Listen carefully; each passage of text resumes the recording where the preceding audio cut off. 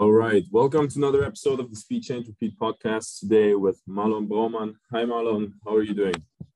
Hey, good morning. I'm good. Thank you very much for having me. Yes, so you are a very exciting person, as every person that is on this podcast. So we do not have not exciting people here. So that is one thing that you have in common with everyone. But obviously, you do also very interesting things, and we're going to dive deep into some topics that we kind of prepared. And but first things first, we obviously would like to know who is it that we're talking to. So kind of as the first thing for today, would be great if you could kind of tell us in a storytelling way who Marlon is, where are you coming from, and what are you doing today? As you said, my name is Marlon. I'm 32 years old, born and raised in Wiesbaden, a small city in Germany. After I graduated there, I went to uni and studied economics. So I did my bachelor's, master's, and eventually also did my PhD in economics.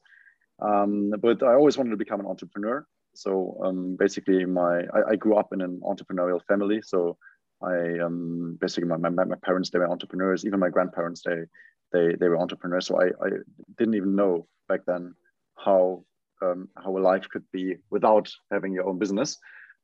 So basically, I always had this motive very, very deeply in me. And so when I went to uni, or even when I did my PhD, I already know that one day I'll definitely start my own company. And then right after PhD, I did so, and I launched my first company. It was today I'd say a typical venture case. So it was a company which is called Store2B, a basically booking.com for retail space. I did that together with three co-founders. It was in 2015. I was 26, and we managed to grow the company over a couple of years, throughout various funding rounds. So basically, the typical sort of venture roadmap which we pursued back then. I ran that company as one of two managing directors until 2019. Then, me being 30, I made the decision to leave this company and take some time off. So 6 months off. I went to Africa, which I have a very, very deep passion for nature, for conservation, for animals, and particularly for the continent Africa, for various reasons. And back then, when I was 30, I managed to spend almost half a year there, only doing conservation work, education, etc. And before I left, I re-met with Christian Engermeyer, who I knew for 8 years already back then. And he asked me to start a business together. And then we made the decision to start a venture capital fund, which is today my main job. It's called Elevate Capital. Basically, that's what I've been doing now for the last almost 2 years already. And I think that's it from a professional perspective. Apart from that, today I live in Berlin. I must say I spent most of the time in Berlin. I'm a frequent traveler again, but I spend most of the time in Berlin. I love doing sports, so always basically I've been doing sports, field hockey in my past. Today it's rather running, gym, squash, etc. These things. I'm definitely a sports person, and I hope that gives us sort of a good kickstart. Yes, absolutely. So let's maybe start at the beginning. You said you come from a entrepreneurial family, and let's kind of like unravel a little bit you as a person. Would you say that that your path, in the sense of like how you went, was like predefined? I mean, if you look if in the position that you're right now, and you look back basically at the last, let's say, a decade of your life, okay, would you say that your path was kind of like logical in the steps that were in it? So kind of like the different stations, like, okay, so I'm going to go studying economics, and then I always was sure I'm going to start a business. So you start a business, and then you're now in VC. Would you say that this is kind of a path that was predestined for you because of where you're coming from, because of how you grew up, or in any sense like that? Yeah. Yeah, I mean, to be honest, looking backwards, it definitely looks like it. But today, I can say that basically my entire career is mainly a result from different incidents. Yeah. So whenever I mean, to be honest, I really enjoy like walking through the world with open eyes and looking for opportunities. And I really also love to work with people. So I also I know a lot of people. Like taking these two things together, like being very open-minded and knowing a lot of people, I think it's just that certain opportunities arise over time. And it's not that I was sitting at, I don't know, like 10 years ago or so. I wasn't sitting at my desk and planning the next 10 years. And I said, okay, look, now first I started my first company, and then second I started my second, and third I end up being partner in a venture capital fund. So it was not really planned in a way that you could linearly follow this trajectory. But obviously, I mean, I have some motives, or back then I had some motives that clearly reflect what I'm doing today. So I really love working independently. I really love making decisions. I really love working in an entrepreneurial environment, and spending most of my time with very smart people. So yeah, I think it's not. To be honest, if I'd ask my friends from high school, none of them would be surprised, or none of them is surprised of what I'm doing today. But again, it's not that I was sitting back there and said, okay, look, step by step, that's my path to become partner in a venture capital fund. Right. Okay, then let's talk about Elevate. So you guys are a little bit under the radar. And yeah, for purpose, to be honest. Okay, for purpose. I mean, so there's really interesting people that are, let's say, behind this entire thing. And you already mentioned one name. And let's maybe then start at the beginning. So you said Christian Jungermann, as you mentioned, right? So you said you met him up and he proposed to you. Yeah. So basically, the story behind Elevate is actually it's quite an exciting story, because I never wanted to become an investor. So never. And when Christian and I met, we first met, that was in 2012. And back then I was doing an internship at a mid-cap private equity fund in Frankfurt. And Christian was basically the single, or at least the most significant limited partner of this private equity fund. And Thomas, who's another partner of Elevate today, he back then he was my boss actually. So he was, I think, I don't know, associate or so, or principal, I don't know. And I was the intern. So Thomas and I, we were working together operationally, and Christian and I, we met randomly and literally in the coffee kitchen of that company, and then we started chatting. And afterwards, we stayed in touch, sort of, via LinkedIn, Facebook. So he always knew what I was doing, and I always knew what he was doing. So we had some sort of connection, Christian and me. Thomas and me, we always stayed friends, and we always stayed in close contact. And although we did different things, back then we became friends, and then we always exchanged ideas. And then it was 2019. And then I just left my old company, and that's really important to me. I made the decision to leave my old company without knowing what I want to do next. So it was not that I traded one for the other, but it was really, I made a very, very conscious decision that my previous job was no longer my job. And then I left the company, and there were literally 2 or 3 weeks in which I didn't know what I was going to do next. That was 2019. And then it was beginning of August when Christian called me and said, look, no, it was actually Thomas calling me and said, hey, Marlon, I have Christian on the phone. Can we speak? I was like, yeah, sure, let's speak. What are we talking about? Yeah. I said, yeah, he wants to pitch an idea to you. And then it was Christian basically pitching Thomas and me, say, hey, I have an idea. I want to set up a venture capital fund, and I want to have you guys running the show. And I said, okay, but Christian, you know that I haven't done that before, and you know that during the last years I've always been on the other side of the table. And he said, yeah, it's all good, but why don't we discuss that over dinner? Can you come to Frankfurt tomorrow night? And it was August 8, 2019, when we all met in Frankfurt, Thomas, Christian, and me, and we were all sitting at a table. And I started the entire conversation with, I really appreciate it. Thanks for the invitation, but 2 things. A, I'm not going to start a job because I'm going to be in Africa for the next month. And B, I'm definitely not on the. I don't see myself becoming an investor. So because I'm an entrepreneur, period. So, and then there was Christian, and he's I don't know if you ever managed to get to know him like in person, but he's a super charming, winning character. And he was sitting there. He said, "No, we're not going to talk about jobs. Just let's like in general exchange views on how we could potentially set it up." Yeah. Anyway, and then I mean the end is clear. So eventually we all made the decision that it's going to be Christian, Thomas, and me starting Elevate Capital together. Given that we all have very, very different I think talents and strengths. And so it was us three sitting there and said, okay, we're going to do it. We're going to do it not now, because again, I was really, really strict with my decision that I will spend some time off. Yeah?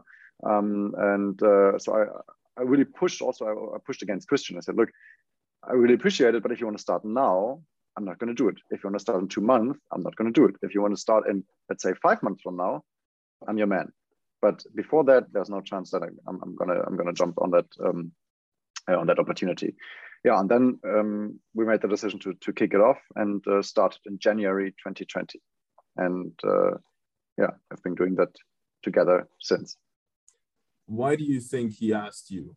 I mean, he probably told you, but to be frank, I mean, there's a lot of people that started a company, right? There's a lot of young people that started a company that went to a good university that then had some experience in some either investment banking or consulting, stuff like that. I mean, you're in that sense, you know, from a profile, there's a lot of people like you.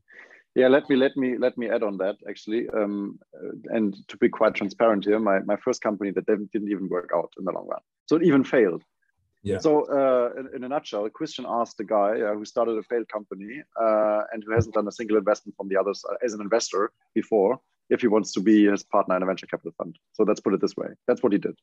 Yeah. And why did he do that? I mean, obviously, to be honest, I don't really know because I'm not Christian. Obviously, I asked him, and what he back then said, I think that's, to be honest, it's the most important. It's the most important character trait that you want to have if you look for a partner and not for an employee. It is that you have someone you can rely on, yeah, and you have someone who's smart enough to dig into it and to get on speed quickly, and who's who also develops a certain level of dedication. And I think those character traits were things that Christian saw in me back then. On top, Thomas, our third partner, who I've been friends with now for 10 years almost, I think he also put in a very, very good word for me, obviously. But eventually it was a leap of faith from Christian. Yeah. So we could have easily hired, I don't know, someone from Goldman Sachs or so, but he definitely wanted to have someone who looks at it as an entrepreneur, and he wanted to have someone on board who he knows he can trust. So yeah, I don't know if that completely answers your question or your indicated question, but I think that's what drove him back then. Yeah, well, it does answer the question. I mean, ultimately, I guess it comes down to well, yes, probably two things, right? So either his gut feeling, and then basically Thomas kind of like putting a word in for you, because Thomas probably knew you better because you spent more time together, etc. Right? And I guess that trust component is probably a very big one, right? So, I mean, just hiring a person is, you never know what you can expect from that person, but if you are really sure that you can trust that person, right? And you can only have trust in someone if you. It's not like gut feeling is one thing, but I think trust only develops if there's a relationship, right? You need to have a relationship. Yeah. Yeah. And particularly, I think what he knew back then is that if I say yes, I'll definitely hustle a lot to get on speed quickly, because that's what he knew already. So when I commit to something, I'm 120% serious about it, and I think that was clear to him. And I mean, Christian and I, we talk a lot, obviously, on a daily basis, and so far, I think he's quite happy with the decision he made back then. From what I can tell. Yeah, good for him, good for you. So So let's talk about basically the context, right? So let's talk about the actual fund. Let's talk about the idea that Christian had, so like he set it up, and how that fits into the overall context. Yeah. So I mean, Elevate. Elevate is a 125 million euros venture capital fund. Geographical focus is Europe. The 125 million euros is not exclusively Christian or our partners' money, but it's a normal GP-LP structure with a very strong corner LP and also comparatively strong commitments from the partnership. So even Thomas and I, we invested in the fund. Christian invested the most, or the largest ticket in the fund, but still we have more than 75 external limited partners. And 80 million out of these 125 million come from external partners. So it's not that we're just a extension of Christian's venture activities, but we're really a fund structure. Christian himself, he managed to build up a single family office, or his single family office, over the last years. The single family office is called Apeiron, and Apeiron has been active in various fields, but a lot, or specifically in biotech and medtech. For instance, Atai is, I think, one of the most renowned, at least recent success stories from Apeiron. Then we've been active as a group a lot in fintech and insurtech. And so we as a group, I think we also have certain capabilities when it comes to an understanding of capital markets, or also understanding of the overall IPO process, etc. So I think that's important to know. So we as Elevate, we are sort of I don't want to say a subsidiary, but we are very closely related to Apeiron, and thus also have access to all the expertise and all the knowledge which is there in the group. And as I just said, or try to explain, is that this knowledge is particularly given in the biotech and medtech space. It's particularly given in the fintech and insurtech space, and it's also particularly given in the overall function of capital market understanding and IPO processes. So that's how we work together with Apeiron. And Elevate is as I said, it's 125 million euros fund focused geographically on Europe. And when it comes to industrial focus, we always used to say we're generally agnostic. So we only do deals that where we can really help the company to become more valuable. So most of these companies, or most of the deals we did, are rather later stage. So it's mostly Series A onwards. Average ticket size, let's say, is roughly 10 million euros per investment. And what's important for us is, as I just tried to explain, is that we really we see us as entrepreneurs. So we don't see ourselves as a passive investor that chips in money and say, okay, look, now I'm going to talk when you're going to raise the next round, but in the meantime, leave us alone.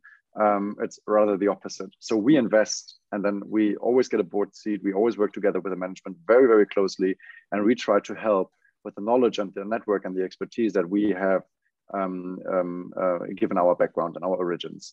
And so, although I just said we are generally agnostic, industry agnostic, it turns out that most of our investments, and if you know our background, it's not a surprise, but most of our investments turn out to happen in the biotech and medtech area. They turn out to happen in the fintech space, and they are more and more companies where we invest, where we say, okay, we see a clear path to an IPO here. May not be within the next 12 months, but maybe within 18 to 24, 36 months. So that's basically how we look at companies and how we invest. And out of the 125 million, we started last year in May, we started deploying capital. And as of today, we almost invested 80% of the fund, and we'll most likely raise our second fund, which is then Elevate Capital Fund 2 next year. So I think that's or I hope at least that gives them a good overview. Yes, absolutely. So then let's put it this way. So you said you focus in Europe.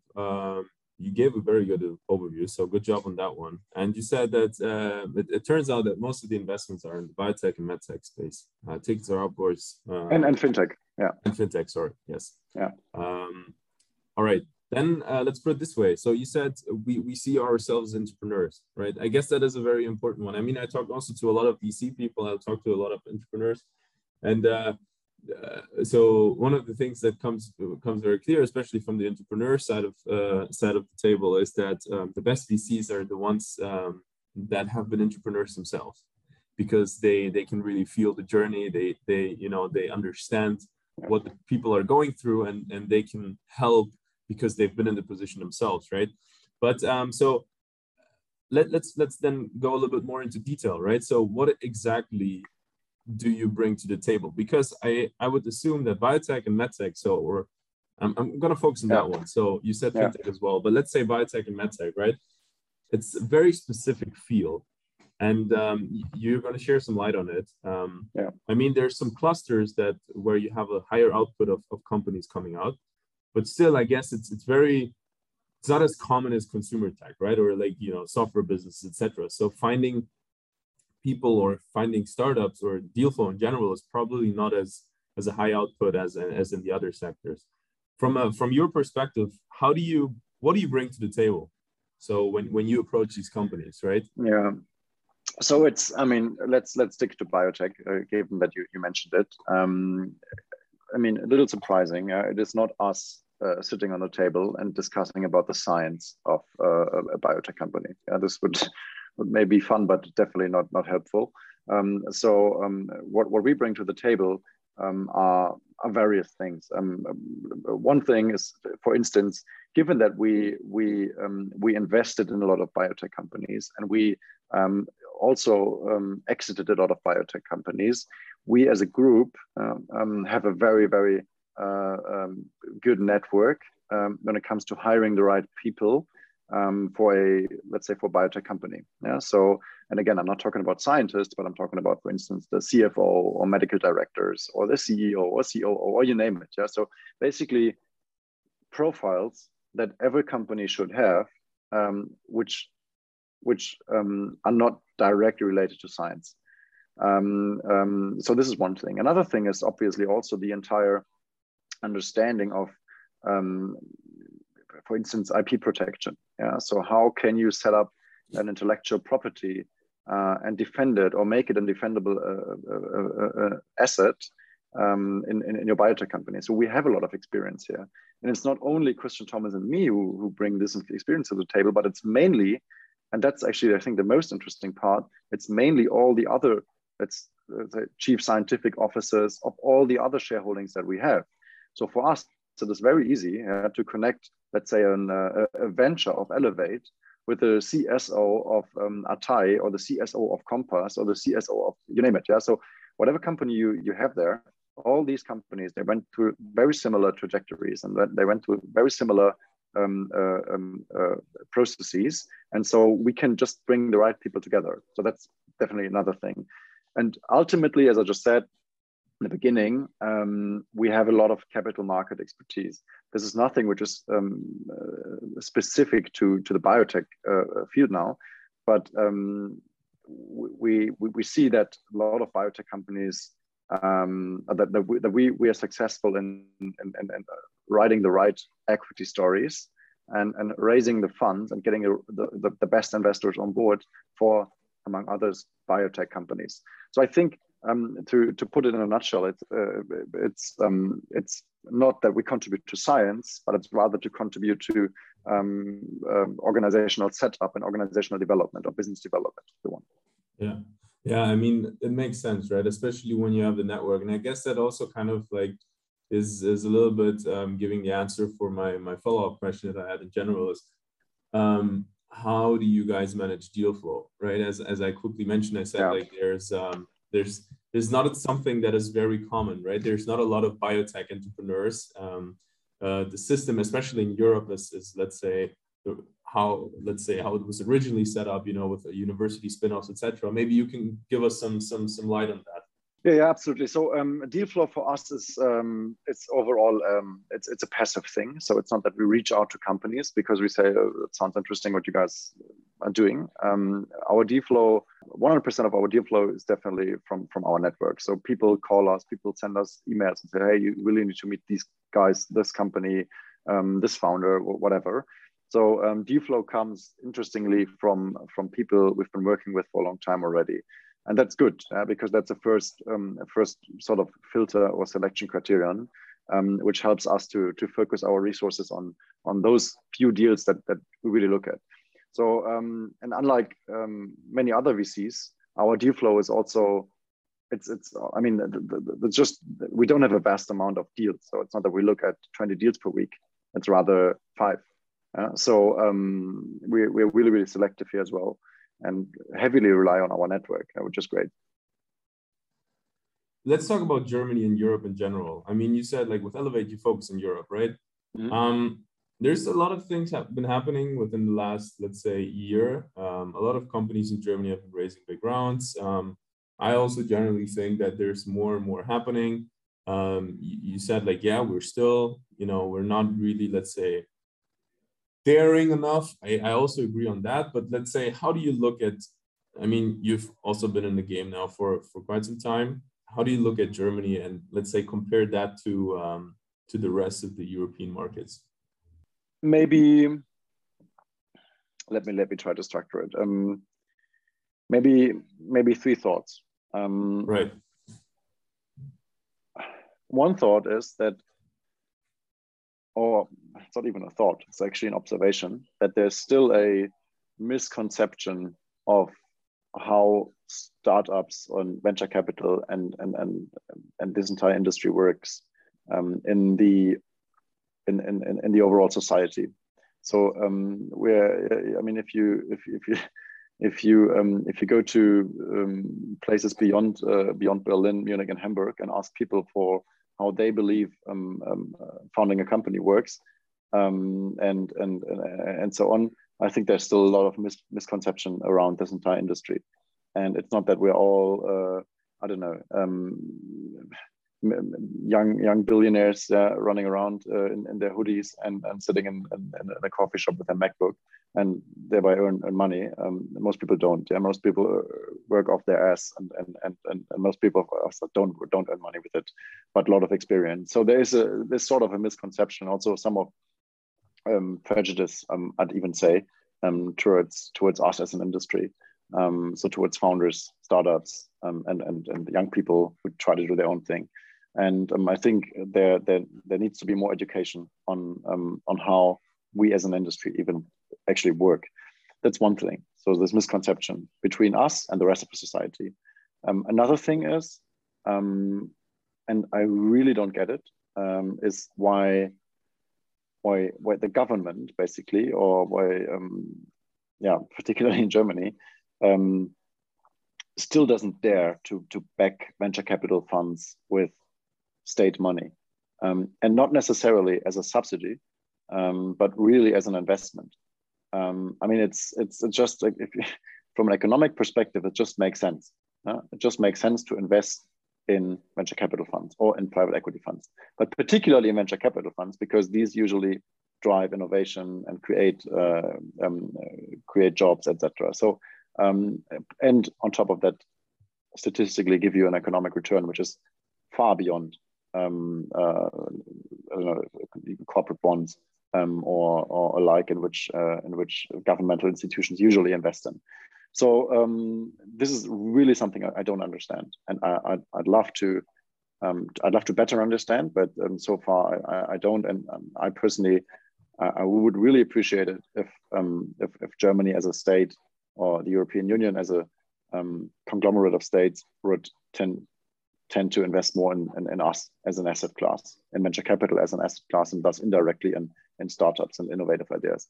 So that's a second opinion that I have. And the third thing, which is also closely related to my first point of this misconception, but the third thing that, and again, it's rather an observation and not necessarily a gut feeling, unfortunately, that our overall education system, and it starts from school and goes on to university. If you exclude the very few private universities which really focus on creating entrepreneurs and the like, most of our education still aims to create employees and still or even worse, civil servants. Yeah. So and I'm not saying that everybody should become an entrepreneur, but I'm saying that we as a society would definitely benefit from more people becoming entrepreneurs after university and daring more. And because again, that all boils down to the number of innovations and to eventually also jobs that we create. This is really something where I say there's a gap between what university tells you what is good and what you should do with your life and what would be overall beneficial for us as a country or for us as a society. Yeah, especially in that last point. I think there's things happening, but that's also a cultural thing, right? I mean, like culturally, like if you compare the US to Germany, right? Obviously, like it's something else, right? In the system that we're living in Germany is, let's say, a system of stability, right? A system of consistency, and the system basically where you're always bailed out. So you as an individual, you're not educated to take on risks. So you basically you always have the state which bails you out in case you fuck it up. And I'm not arguing for a entirely American system, because obviously in the United States there's a lot of things which are I have to say which are definitely worse than in Germany, also societal things. But at the same time, the level of self-responsibility is much higher there, and not only there, it's also in other countries. But as you said, it's a cultural thing. And if we as people are educated in a way that we say, look, doesn't matter what kind of decisions you make, because eventually you don't have to take a risk. You don't have to take, so you always have someone who bails you out. That's, I don't know. I think that kills innovation and progress a lot. Yeah, which is funny because I mean, it would actually be like the perfect ground for somebody to start a company, right? Because like, what is the worst thing that can happen to you, right? Yeah, but the thing is also you always have to, let's say, kind of question your own perspective. Like, what is it that you're looking for, right? And so let's say within your peer group, obviously, you and I now, we're looking from this, technical kind of startup perspective, etc. And throughout the last years, there's been more and more things happening, right? So if you go to any university right now, bigger university in Germany, right? There's like startup centers being created from, let's say, I mean, it's it's not really a lot of budget, right? It's maybe a little bit of the two-digit, let's say, million kind of amount that is being invested there, but it's still happening. But the thing is, entrepreneurs have always been there and will always be there. They might not, let's say, found the next, social network or whatever, but I mean, there's entrepreneurs, right? The same as, for example, your parents or your grandparents. They've always been there, and the same goes for, let's say, young people in all these places that are starting companies, right? That's the thing. It's absolutely there. I would because it's a people thing, right? Can you the thing is, for example, can you turn somebody into an entrepreneur? Because, for example, you said you always wanted to be an entrepreneur. I have a clear answer to that, to be honest. I think you cannot turn someone into an entrepreneur. Exactly. But you can facilitate that someone who has an entrepreneurial tendency really dares to become an entrepreneur. And I think there are more people with entrepreneurial tendencies or interests out there than entrepreneurs by far. And it's really about this gap.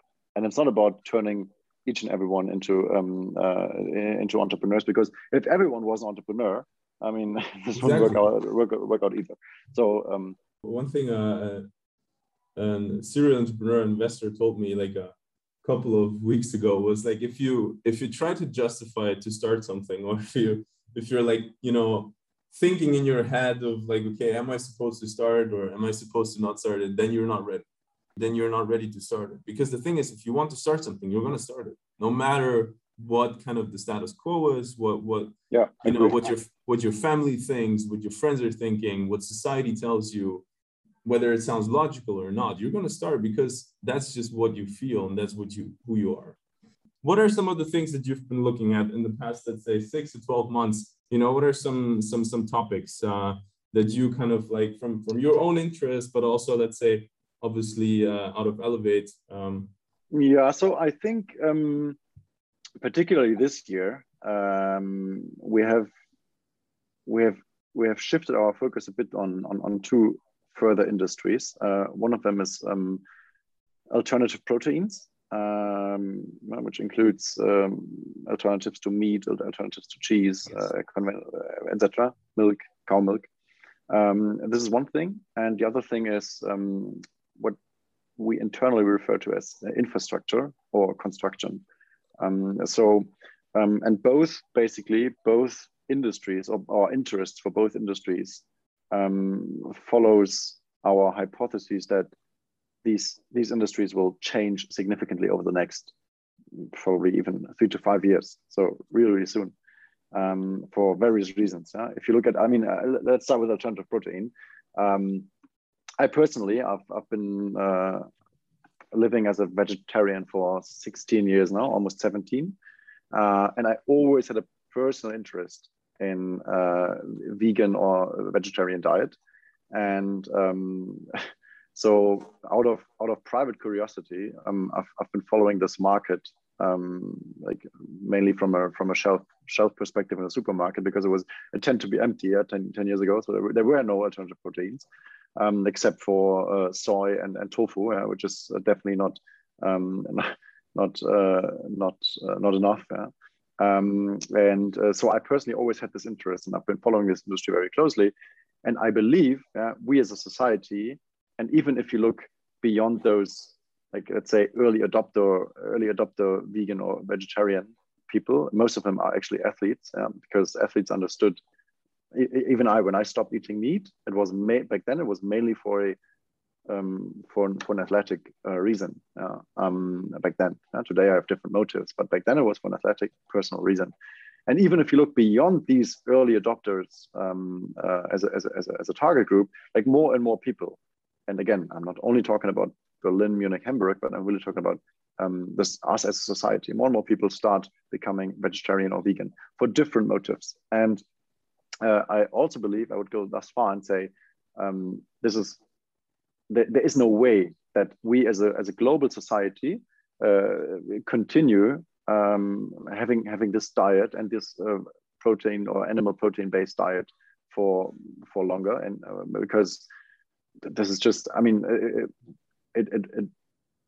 pardon my French, but it really fucks up us as a planet, and this includes society, nature, so all aspects, and even apart from the fact that I personally believe it's unethical to kill other species, but other animals. But I think this is something where we see a lot of regulatory impact over the next years, and we also see a consumer change over the next years, and we see that the market is still in its early days. So this is why we put it on our radar. We already did our first investment. We're now doing the second, and we're digging into it step by step. And the good thing here is it is very closely related to biotech as a field, because the things we look at is really at alternative proteins in a way that it is, like for instance, lab-grown meat, which is technically it's meat, but it hasn't been produced as meat has been produced over the last decades. So it is really, really closely related to biotech. So we do have some expertise here. We do have the right network to assess ideas, and I think we are definitely putting this further on our radar for the next fund. That's on alternative protein. Sorry. The other industry we look at more and more is infrastructure and construction. Why is that? Interestingly, for similar reasons, because even here, you see that if you look, let's say if you look at real estate construction, like how buildings are being constructed in 2021, and it is still very, very similar to how buildings have been constructed like 50 years ago. So it's still very concrete heavy. It is very decentralized. It is very, I'd even go thus far and say it's inefficient how buildings are planned and maintained. So there is a lot of room for improvement. And again, I'd go thus far and say there will be also regulatory, there will be a regulatory impact on this overall construction industry, and real estate, or the way how real estate will be created will change tremendously over the next 5 to 10 years, for sure. 100% sure. And yeah, so these are two industries that we have on our radar, and where we are. We did one investment in alternative protein. As I said, we're now doing the second, and we have done 3 investments in this overall infrastructure construction tech industry yet. So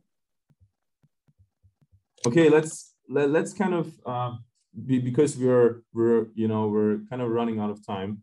I wanted to talk a little bit more about financial markets, but since I had really put myself to get this really covered, is to talk about the Amos Foundation, right? Because I really want to talk about this. I find this very interesting, and I know a lot of people, but I don't really know a lot of people that are doing work like that. So very interesting. Please tell us more.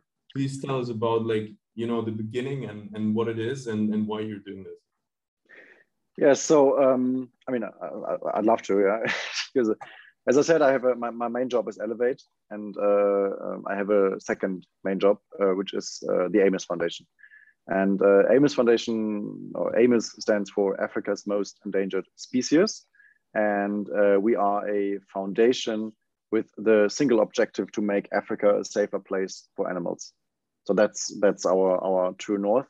And the foundation. I started the foundation 1.5 years ago after I came back from Southern Africa, and after I experienced a lot of things there. Most of these things were cruel, but at least they motivated me to become active. And if you look at the development of different animal populations over the last decades or centuries, it's just frightening. And we as a human species, I'd even say, we also have the responsibility to maintain the planet and maintain biodiversity and maintain species, because otherwise there's no way that I don't want to live in a world where there are no longer any elephants left, rhinos left, lions left, just to name some few very well-known animals at least.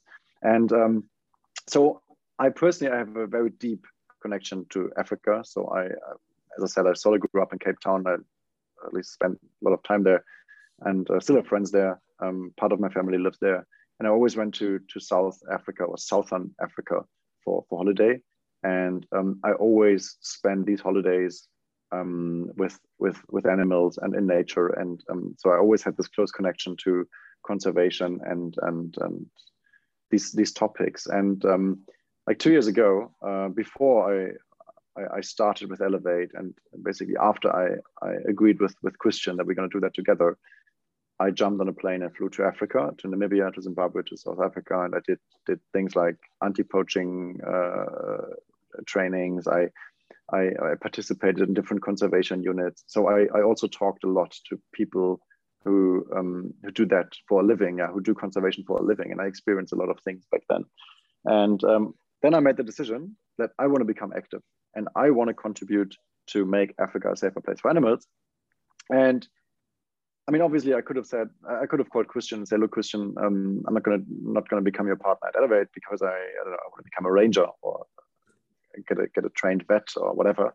But obviously, my lever is much bigger if I manage to set up an organization which then itself enables other people to become rangers, or enables other people to become better vets, or which invest in infrastructure, etc. Because my major talent is definitely not.